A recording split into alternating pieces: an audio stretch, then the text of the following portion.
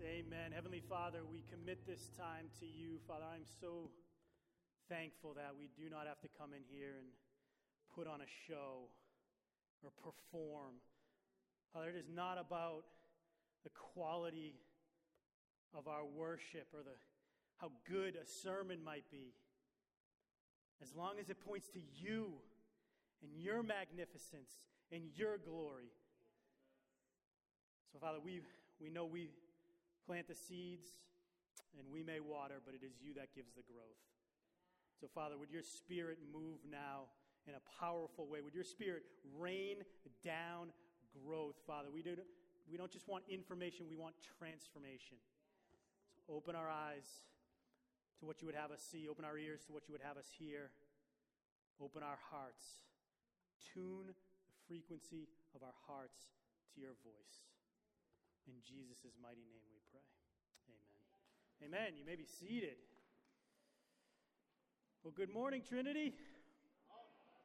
My name is David. I have the privilege of being one of the pastors here. I feel so blessed today. We had some dear friends here in the first service that it was just so encouraging to look out in the audience and see them, and look out in the audience today and see faces, whole faces, and nothing but the faces. So praise Jesus. And I've got some dear friends here this morning as well. Love you guys. In fact, you guys have heard me talk about my friend Chris, the Lebanon trip that I took. He was one of the first people I called. Chris, I got invited to preach the gospel in Lebanon. His response, when are we going? Love you, man. Thank you so much. Praise Jesus. And my mom is here today. I love you, Mom. Get your tissues ready. I'm not kidding. Get your tissues ready. All right.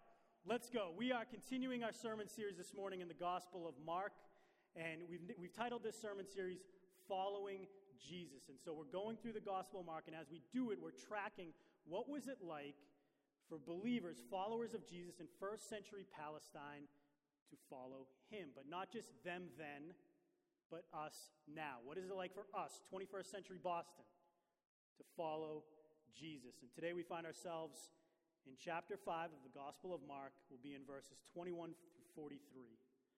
Before we get there, repetition in literature, as many of you know, and in our dialogue, as many parents know, is one way we convey importance.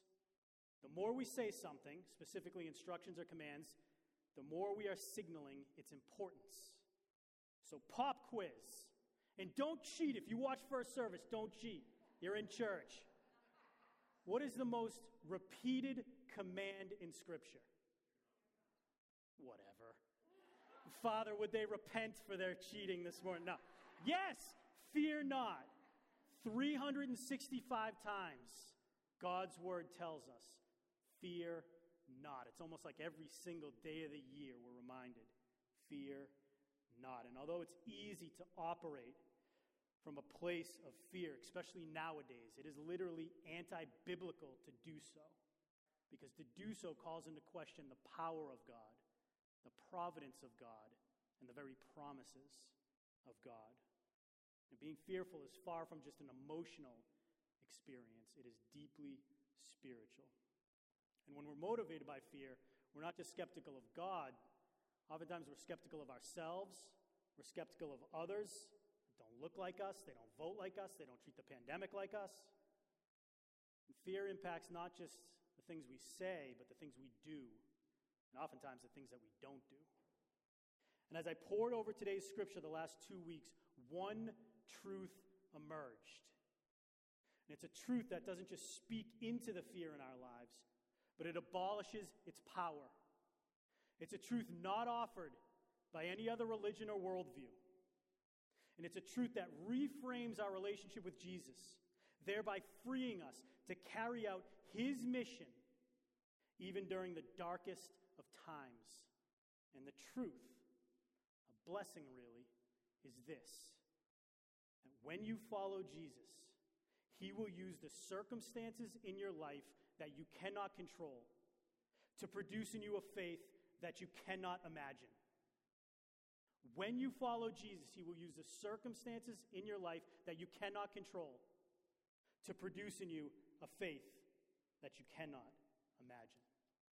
let's dig in. If you're following along, the scripture will be on the screens behind me. Again, Mark chapter 5. We'll start right in verse 21. This is a long chunk of scripture, and so you can stay seated while I read through it.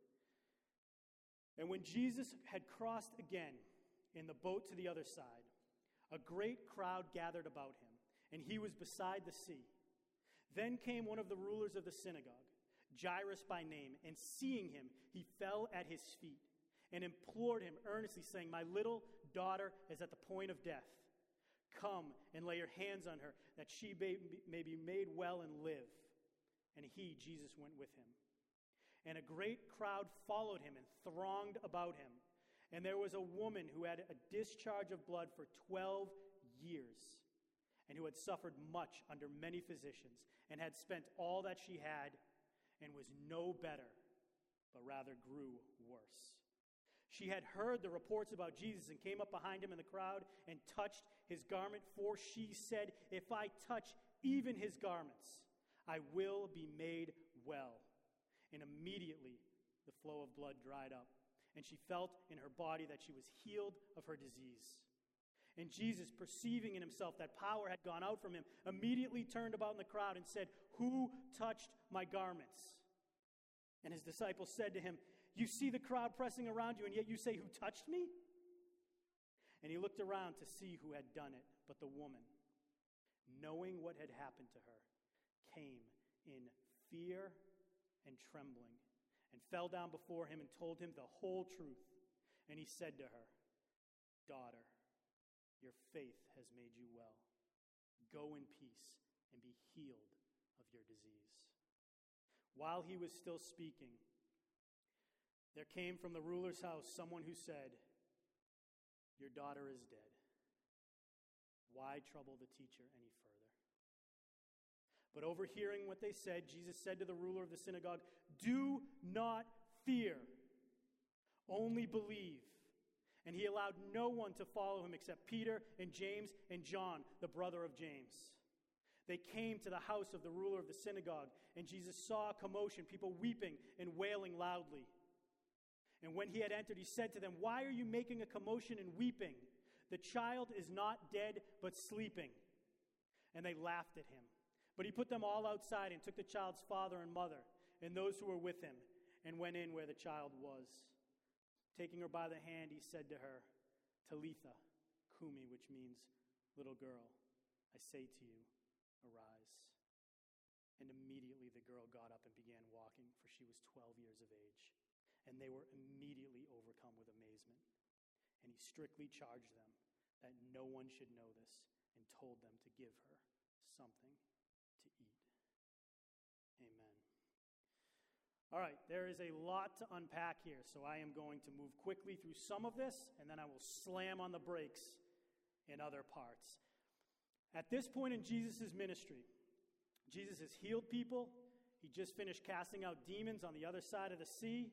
He's teaching with heavenly authority, so it's no surprise that a large crowd gathers around Jesus when he returns to Capernaum. Now, Jairus, who we meet, is an archon in the Greek. This is a ruler of the synagogue. This is a man of status, of influence, a man of means. And to remind us the relationship that Jesus had with the religious elite, it was contentious to say the least. They questioned Jesus.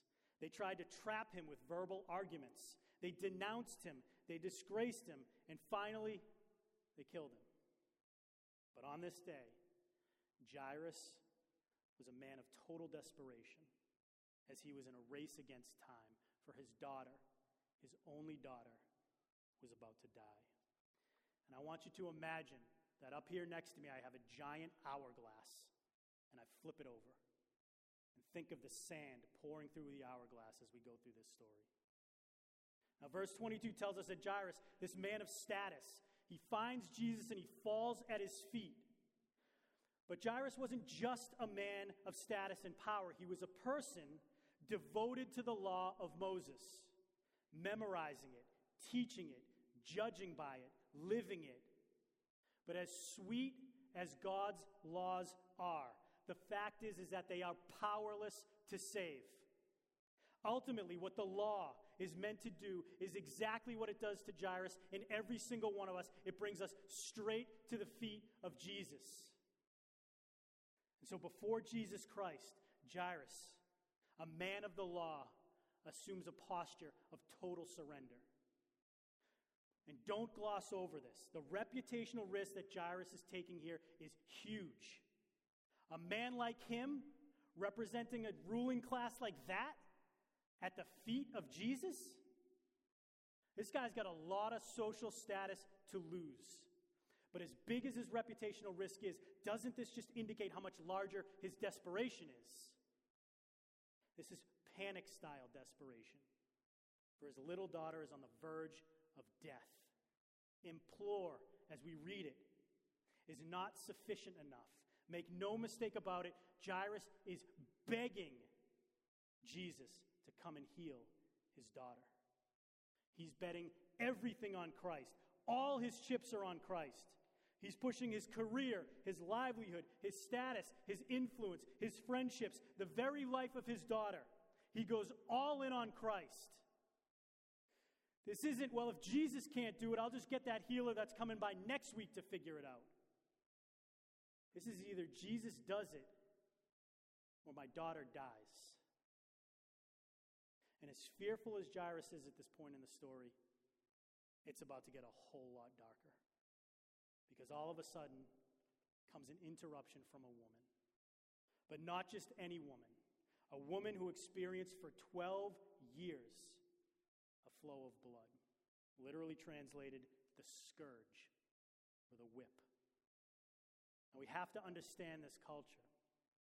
This woman was not named by the gospel writer Mark, not named by the gospel writer Luke, and not named by the gospel writer Matthew, most likely because no one knew her name. Her flow of blood is a constant menstrual cycle, making her ceremonially unclean in the Jewish culture. So think about it. She has no status. She has no power. She cannot worship her God with her own people. She can't even touch a man without making that man ceremonially unclean. She's outcast, deemed totally unworthy by her own people. So here we have a man named Jairus and a woman with no name. A man with status and an outcast woman. A man with means and a woman that exhausted all her resources. A man in charge of Jewish worship. A woman that was forbidden to worship. A man with a dying daughter. A daughter that probably just wanted to die. One says, if I can just get Jesus to come with me. The other says, if I can just get to Jesus. But for all their differences, they had one key thing in common. That they were both facing dire circumstances that were completely out of their control that brought them to the feet of Jesus.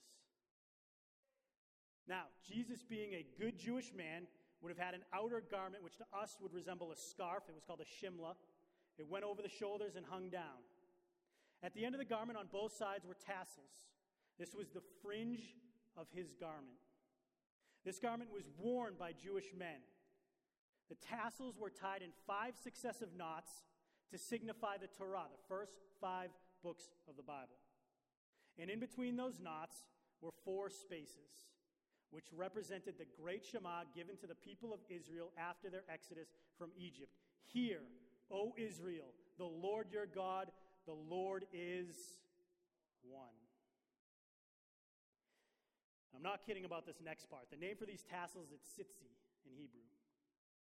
And in Hebrew, just like other ancient Near East cultures, every letter of the alphabet was given a corresponding numerical value.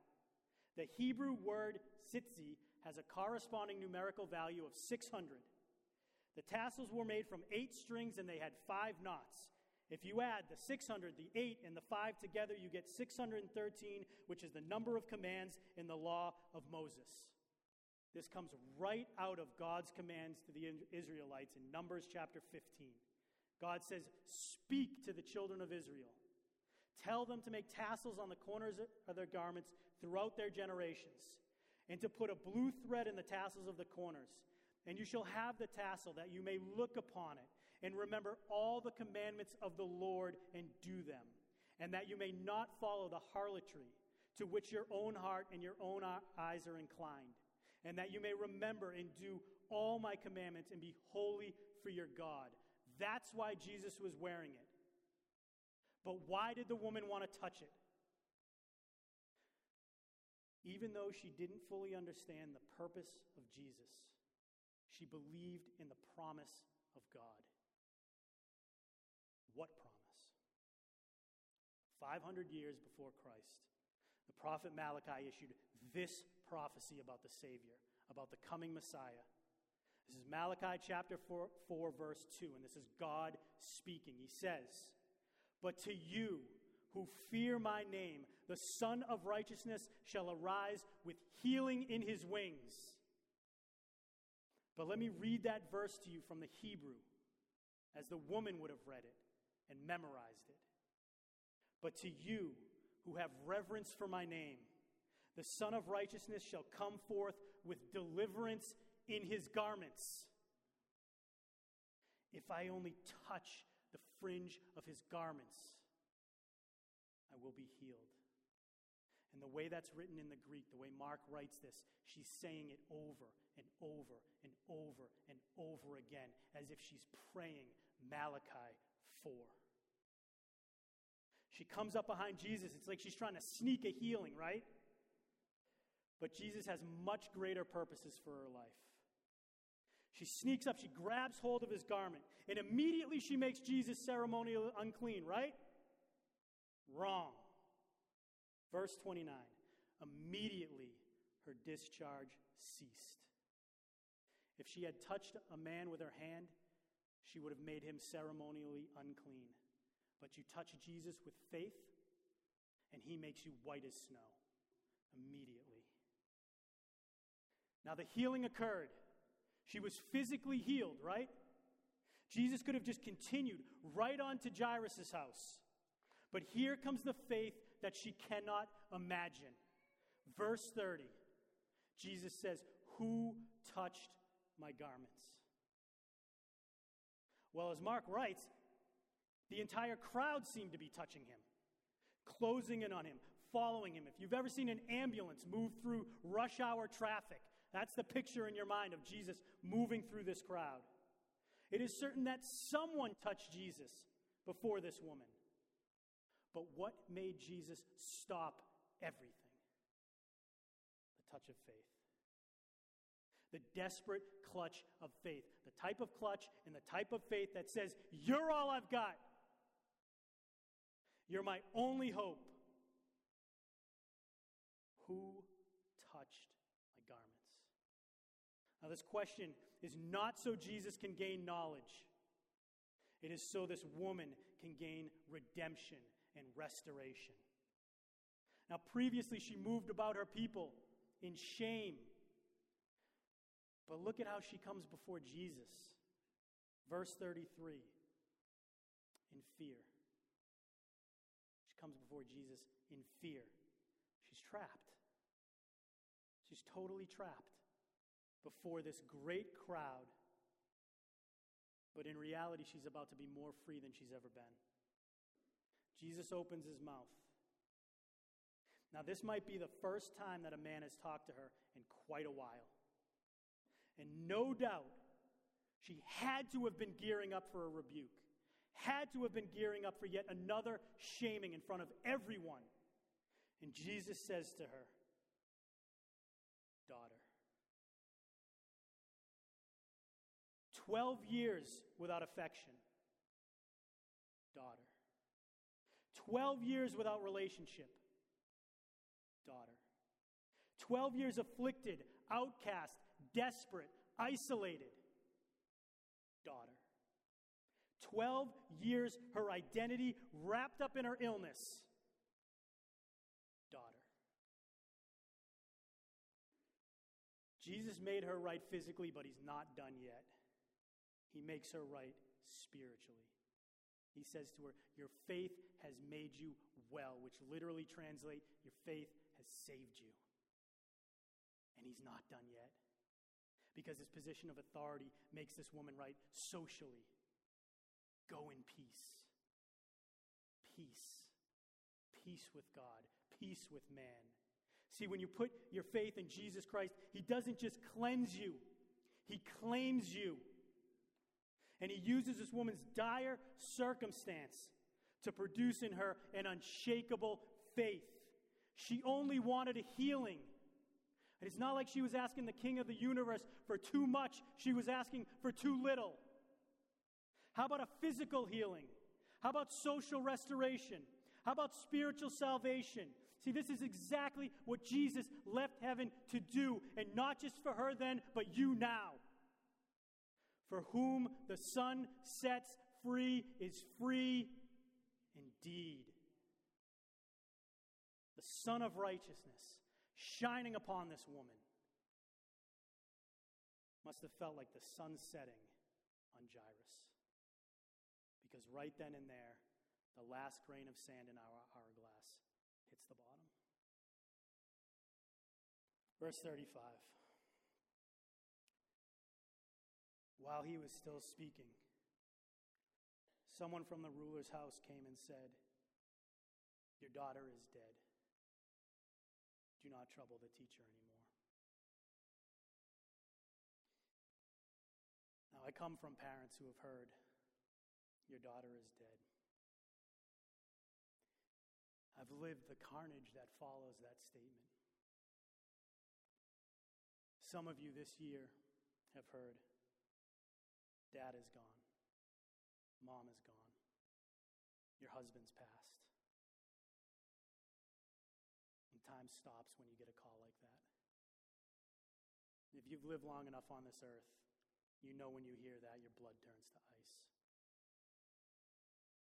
Now pan the camera in your mind to Jairus. Who touched your garment?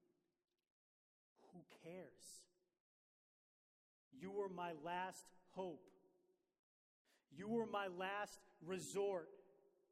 This must have been disappointment on a cosmic scale. Didn't you understand the situation? Didn't you care? I came to you. I fell at your feet. Why didn't you do something? It's so easy to mistake a delay of Jesus' mercy for a denial of our faith.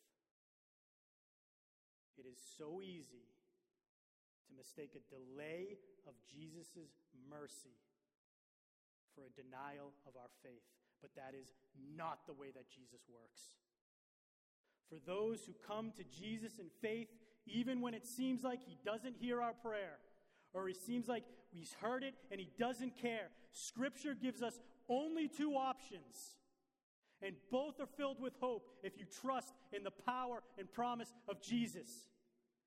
Jesus is either protecting us from something we do not know, and or he is providing something we cannot fathom. That's it. That's not my opinion. That's the only two options Scripture gives us. For we know that God works all things for good for those who love him. But there's something else here that I need to address in verse 35. After they tell Jairus that his daughter is passed, they say this: "Do not trouble the teacher any longer." Many of you have heard this. I've prayed outside with many of you that have heard this whisper of the enemy. Your family won't be restored. Stop praying for that. Don't trouble Jesus. You won't gain victory over that addiction. Stop praying for that. Your illness isn't going away. Stop praying for that. God can forgive a lot of things, but that stuff from your past, cut it out. Stop praying for that. Don't bother Jesus. Well, I say in the name of Jesus, nonsense. Bring your burdens, bring your past, bring your addiction, bring your family, bring your fears, bring your failures, bring them to the feet of Jesus. Trouble him. It is no trouble at all.